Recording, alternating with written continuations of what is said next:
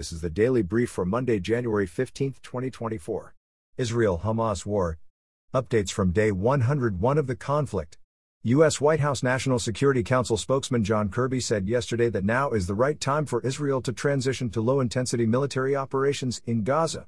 The statement came as the Israel-Hamas conflict reached its 100th day. Hamas released an undated video yesterday showing 3 Israeli hostages held since the October 7 attacks on Israel. The video ended with a caption saying that Israel would be informed of the fate of the 3 hostages today. Ukraine.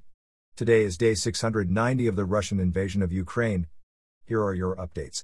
Reports say national security delegates from 83 countries attended talks on Ukrainian President Volodymyr Zelensky's peace formula this weekend in Davos, Switzerland. Ukrainian officials say the purpose of the meetings was to discuss an eventual Russian withdrawal from Ukraine, prosecution of war crimes, and how the war might be eventually declared over. At a diplomatic summit in Geneva today, the United Nations Office for the Coordination of Humanitarian Affairs appealed for $4.2 billion in aid for Ukraine and Ukrainian refugees for 2024. Red Sea. U.S. officials say a missile fired from an Iranian-backed Houthi militant area of Yemen targeted the USS Laboon destroyer in the southern Red Sea yesterday. The attack, in which the missile was shot down by U.S. forces, followed weekend U.S. strikes on Houthi strongholds. U.S. politics. Voters in Iowa will take part today in the Republican caucus, the first in the nation official polling for selecting the 2024 Republican presidential nominee. Former President Donald Trump leads in recent Iowa polling, with former UN Ambassador Nikki Haley and Florida Governor Ron DeSantis nearly tied for second. Iowa. Principal Dan Marburger, who was critically wounded while trying to protect students during the school shooting incident at Perry High School in Perry, Iowa, earlier this month died yesterday, according to a statement from his family. North Korea. South Korean and Japanese officials say North Korea conducted its first ballistic missile test of 2024 yesterday. The missile, which North Korean authorities described as a solid-fuel intermediate-range missile tipped with a hypersonic warhead, flew about 620 miles before landing in the Sea of Japan. Taiwan. Voters in Taiwan selected Lai Ching-te, also known as William Lai, to be the territory's next president on Saturday, giving the ruling Democratic Progressive Party a record 3rd straight term in office. China, which claims Taiwan as its own, has criticized Lai's election. Iceland.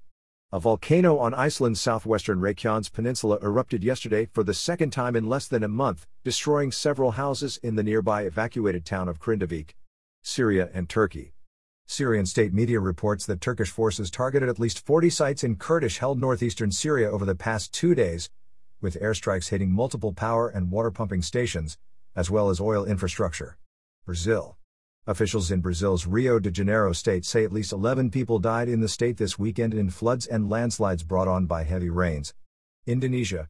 An estimated 6,500 people on the Indonesian island of Flores have been evacuated after several days of small-scale eruptions by the Mount Luotobai Laki-Laki volcano. Guatemala. Bernardo Arévalo was sworn in as Guatemala's new president today following months of opposition efforts to derail his inauguration. AI. A new report from the International Monetary Fund says that almost 40% of global employment is exposed to impacts from artificial intelligence, with that number rising to as high as 60% in advanced economies. The report notes that AI is expected to replace some jobs, but complement many others. Global business.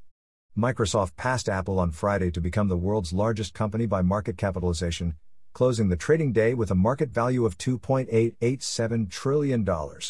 Football. The Detroit Lions beat the Los Angeles Rams, 24-23, last night, the team's first playoff game victory in 32 years. Weekend movies. Mean Girls topped the North American box office over the weekend with an estimated $28 million in receipts, followed by The Beekeeper and Wonka. Entertainment. The 75th Primetime Emmy Awards, delayed for months due to last year's entertainment industry strikes, will be held tonight. Among the top nominees for tonight's awards are Succession, The Last of Us, The White Lotus, Ted Lasso, and The Bear.